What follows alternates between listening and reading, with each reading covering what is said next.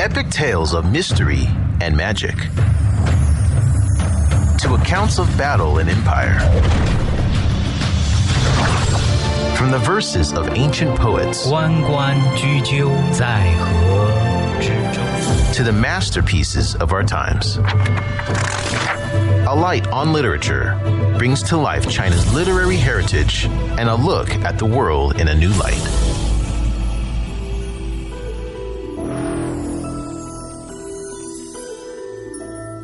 On today's Alight on Literature, we continue by presenting the book 2 Years in the Forbidden City by Princess Derling.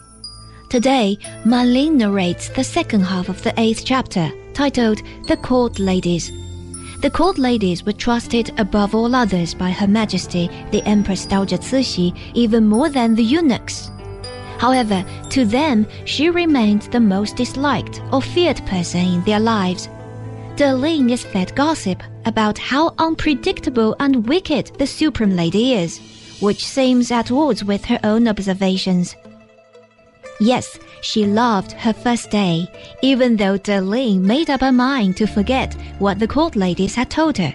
However, she finds herself feeling guilty at having to deceive the Empress about her religious inclinations.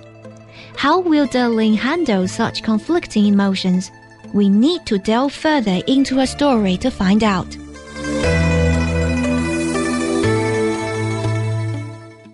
Chunshou said to these 2 girls, "Tell her everything about this palace, and I'm sure she will change her mind when she actually sees things for herself."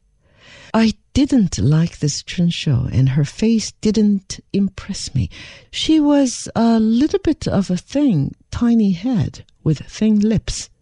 When she laughed, one could only hear the noise she made. No expression was on her face at all. I was just going to say something to them so as not to give them the opportunity of gossiping, but found they were too cunning. They noticed that I tried every way to stop them, so they said, "Now let us tell you everything. No one else will know. We like you very much, and we want to give you some warning so as to be able to protect yourself whenever you are in trouble." I told them that I would take great care to do my work and didn't think that I would ever get into trouble. They laughed and said, "That makes no difference. Her Majesty will find fault." I could not believe these things that they said, and intended to tell them that I refused to hear such statements, but I thought I had better listen to what they had to say first, and not to offend them, for I never believed in making enemies. I then told them that it would be impossible for so sweet and kind-hearted a person like Lao Tzu-tsung, the old ancestor, to find fault with such helpless girls as we were, for we were her people, and she could do anything she liked with us. They said, "You don't know, and have no idea how wicked this place is. Such torture and suffering one could not imagine. We are sure that you think you must be happy to be with the great Empress Dowager and proud to be her court lady. Your day hasn't come yet, for you all are new to her. Yes, she's extremely kind to you just now, but wait until she gets tired of you, and then see what she will do. We have had enough and know what the court life is." Of course, you must have heard that Li Lian-yin, the head eunuch, rules this palace behind Lao Tzu-tsung's back. We are all afraid of him. He pretends that he cannot influence Lao Tzu-tsung, but we always know the result after a long conversation consulting how to punish anyone.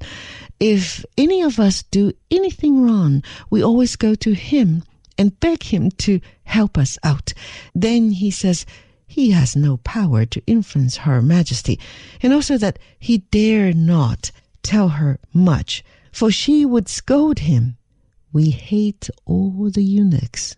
They are such bad people. We can see very plainly they are awfully polite to you because they can see that you are in favor. To receive such rudeness from them constantly as we do is unbearable.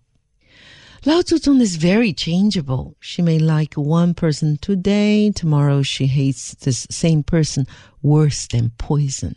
She has moods and has no appreciation whatsoever. Even Chuchu, the young empress, Chuchu means mistress, that is to say, she was mistress of us all, for the Manchus were considered by the sovereign as slaves, is afraid of Li Lengying and has to be very nice to him. In fact, we all have to be polite to him. They talked so long that I thought they would never finish. About this time, Wan came in and brought tea for us. Suddenly, I heard people howling in the distance, so I asked Wan what was the matter. The girls were listening also, and a eunuch came flying in and told us, Lao Fo Ye Xing La, the great Buddha, wakes up. The girls got up and said, we must all go to see her, so they went. I was not at all pleased with their visit and wished they hadn't come, especially as they told me such horrible things. It made me quite sad to listen to the awful way they talked about Her Majesty. I loved her the first day I was there and made up my mind to forget everything they had told me. I was cross also because I didn't have time to change my clothes and had to go up to Her Majesty at once. I went into her bedroom and found her sitting upon the bed cross-legged with a small table placed on the bed in front of her. She smiled and asked, have you had a good rest? Did you sleep at all? I said that I was not sleepy and could not sleep in the daytime. She said, when you are old like me, you will be able to sleep at any time. Just now you are young and fond of play. I think you must have been on the hills to gather flowers or walked too much, for you look tired. I could only say yes. The two court ladies who had just been talking nonsense about Her Majesty came in to assist in handing her the toilet articles. I looked at them and felt ashamed for them to face her after having said so many disagreeable things. Her Majesty washed her face and combed her hair, and the servant girl brought her fresh flowers of wild jasmine and roses.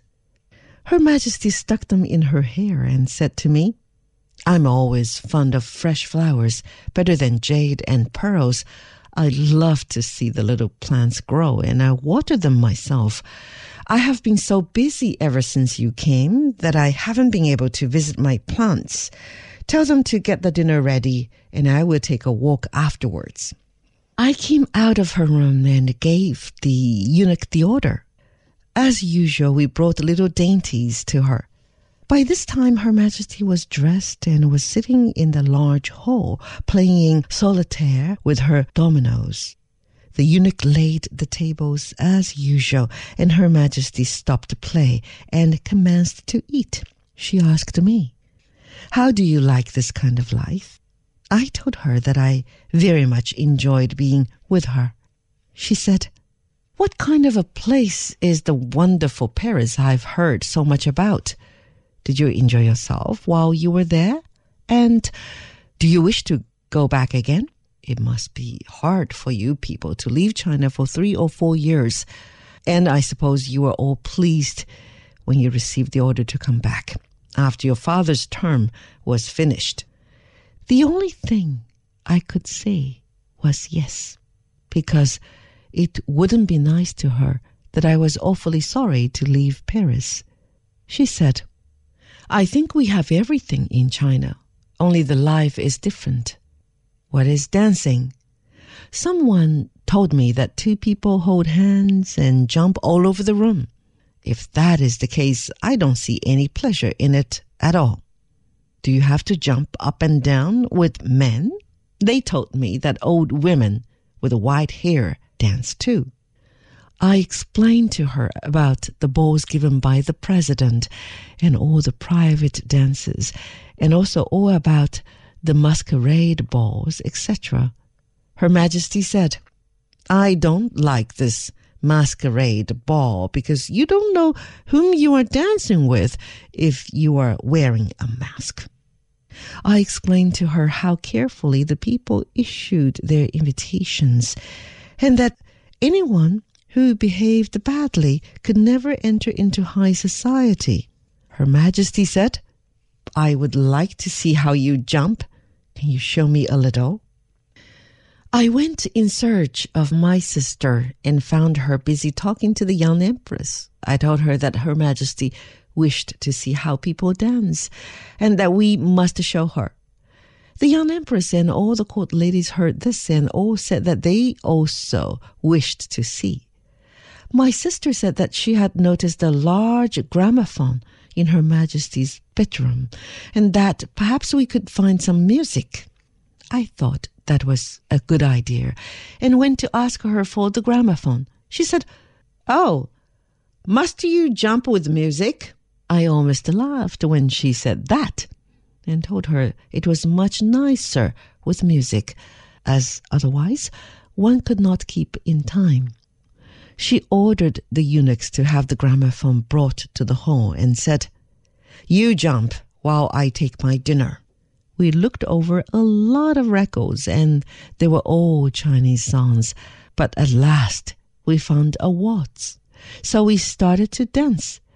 We could see that a lot of people were looking at us, who perhaps thought that we were crazy. When we had finished, we found Her Majesty laughing at us. She said, "Oh, I could never do that. Are you not dizzy turning round and round? I suppose your legs must be very tired also. It is very pretty, and just like the girls used to do centuries ago in China. I know that it is difficult and one ought to have any amount of grace to do it, but I don't think it would look nice to see a man dancing with a girl like that. I object to the hand around the girl's waist. I like to see the girls dance together. It would never do for China for a girl to get too close to a man. I know the foreigners don't seem to think about that at all. It shows that they are broader-minded than us. Is it true that the foreigners don't respect their parents at all? That they could beat their parents and drive them out of the house?" I told her that it was not so, and that someone had given her wrong ideas about foreigners. Then she said, "I know that perhaps sometimes one among the communist class do that, and that people are apt to take it wrong and conclude that all foreigners treat their parents that way. Now I see just the same thing done by the common people in China." I wondered who had told her such nonsense and made her believe it. After we had taken our dinner, it was just 5:30, and Her Majesty said she would take a walk along the long veranda, so we followed her. She showed me her flowers and said that she had planted them herself. Ever wondered what sets China apart from the rest of the world? Do you want to know how China really works? How is China of the past different from the present? Get all the answers to your questions by visiting China Plus Audiobooks. Access a whole new world of audiobooks on our website at chinaplus.cri.cn/podcast. Explore the philosophy, spirit, and story of the Chinese people. Whenever Her Majesty went anywhere, there was always a lot of attendants following her, exactly the same as when she went to the morning audiences. When we reached the end of this long veranda, which took us a quarter of an hour to walk, Her Majesty ordered her stool to be brought into one of the summer houses. These summer houses were built of nothing but bamboo, all the furniture being made of different-shaped bamboo. Her Majesty sat down, and one of the eunuchs brought tea and honeysuckle flowers. She ordered the eunuchs to give us tea also. Her Majesty said, "This is my simple way of enjoying life. I love to see the country scenery.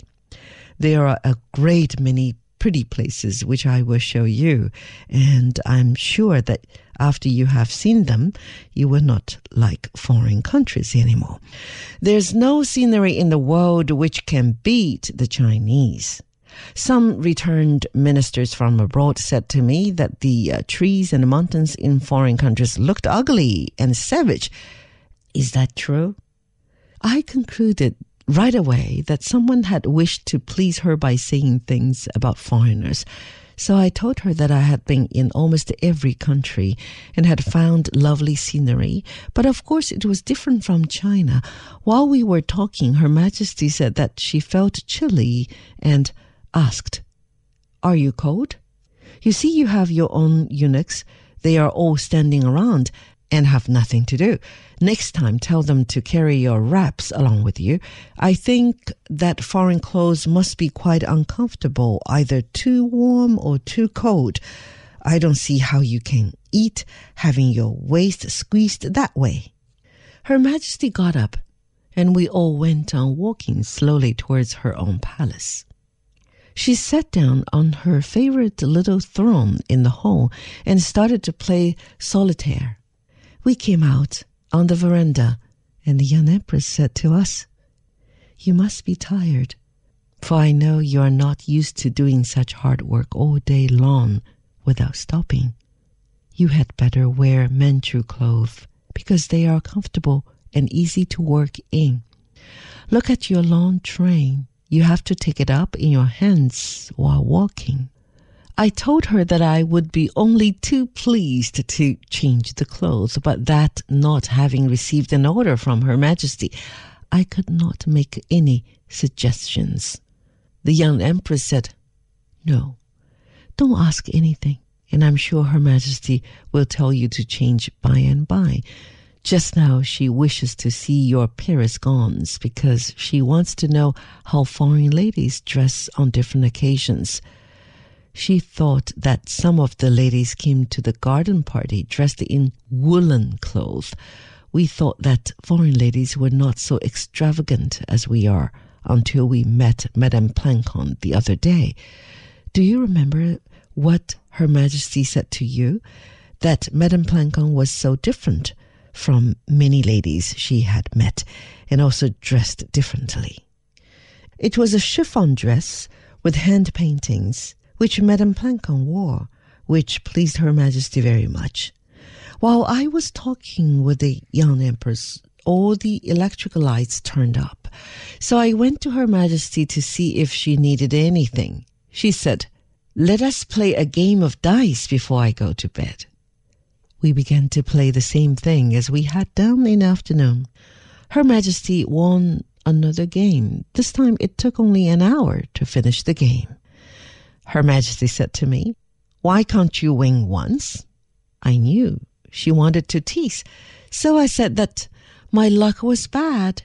She laughed and said, "Tomorrow you try to put your stocking on wrong side out. That is a sure sign of winning." I told her that I would, and I knew that pleased her. During the short time I was there, I kept studying her most of the while. I could see nothing would make her happier than for me to obey her orders. Her Majesty said that she felt tired and that we must bring her milk. She said to me, "I want you to burn incense sticks and bow to the ground every night to the Buddha in the next room before I go to bed. I hope you are not a Christian, for if you are, I can never feel as if you are mine at all. Do tell me that you are not." I did not expect that question at all, and I must say that it was a very difficult question to answer. For my own protection, I had to say that I had nothing to do with the Christians. I felt guilty at having deceived her that way, but it was absolutely necessary, and there was no other way out of it. I knew that I had to answer her question at once, because it would never do for her to see any hesitation, which would arouse her suspicions.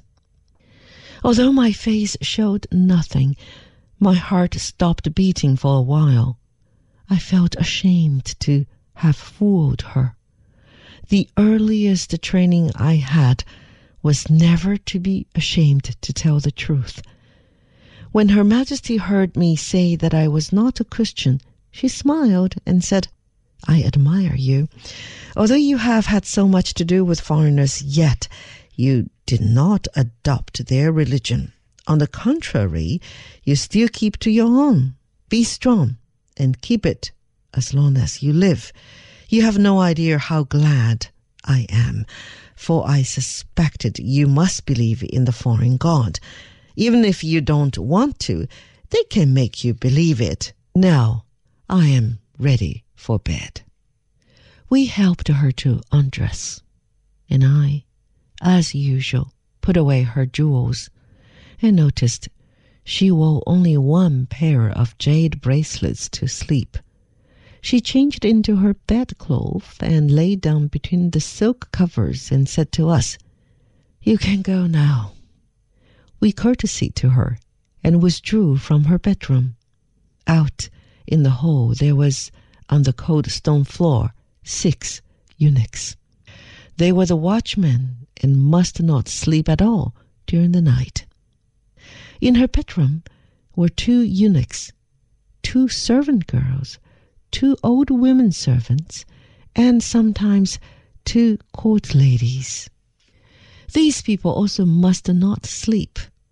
The 2 girls massaged her legs every night, and the 2 women were there to watch the girls, the 2 eunuchs to watch the 2 old women, and the 2 court ladies to watch them all, in case they did any mischief. They all took turns, and that was the reason why sometimes 2 court ladies must sit overnight when it happened that the eunuchs were not reliable. Her Majesty trusted the court ladies the most. I was never more surprised in my life than when one of these 6 eunuchs told me in the hall, for I had asked what they were all doing there. Later on, one of the court ladies said to me that it was customary for them to take turns to attend at Her Majesty's bedchamber in the morning to wake her up, and that I should take my turn the next morning and my sister the following morning. While saying this, she smiled in a most peculiar way. I did not understand at the time, but found out later. I asked her what I should do to wake Her Majesty, and she said, "There's no particular way. You will have to use your own judgment, but be careful not to make her angry." It was my turn this morning. I knew that she was very tired, having had a very trying time the day before, so I had to make a little more noise than usual when waking her.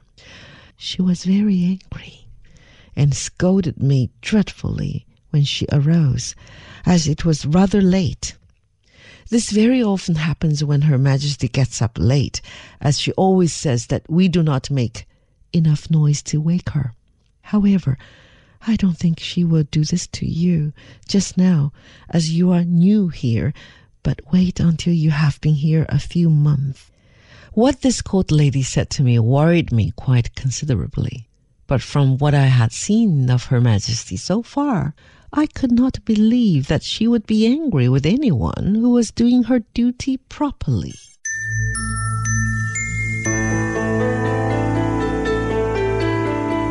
And that was from the 8th chapter of 2 Years in the Forbidden City, written by Princess Sterling and narrated by Manling.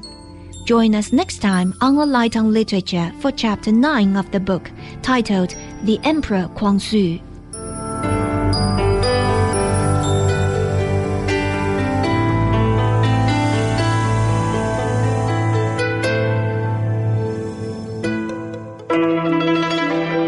Wondered what sets China apart from the rest of the world?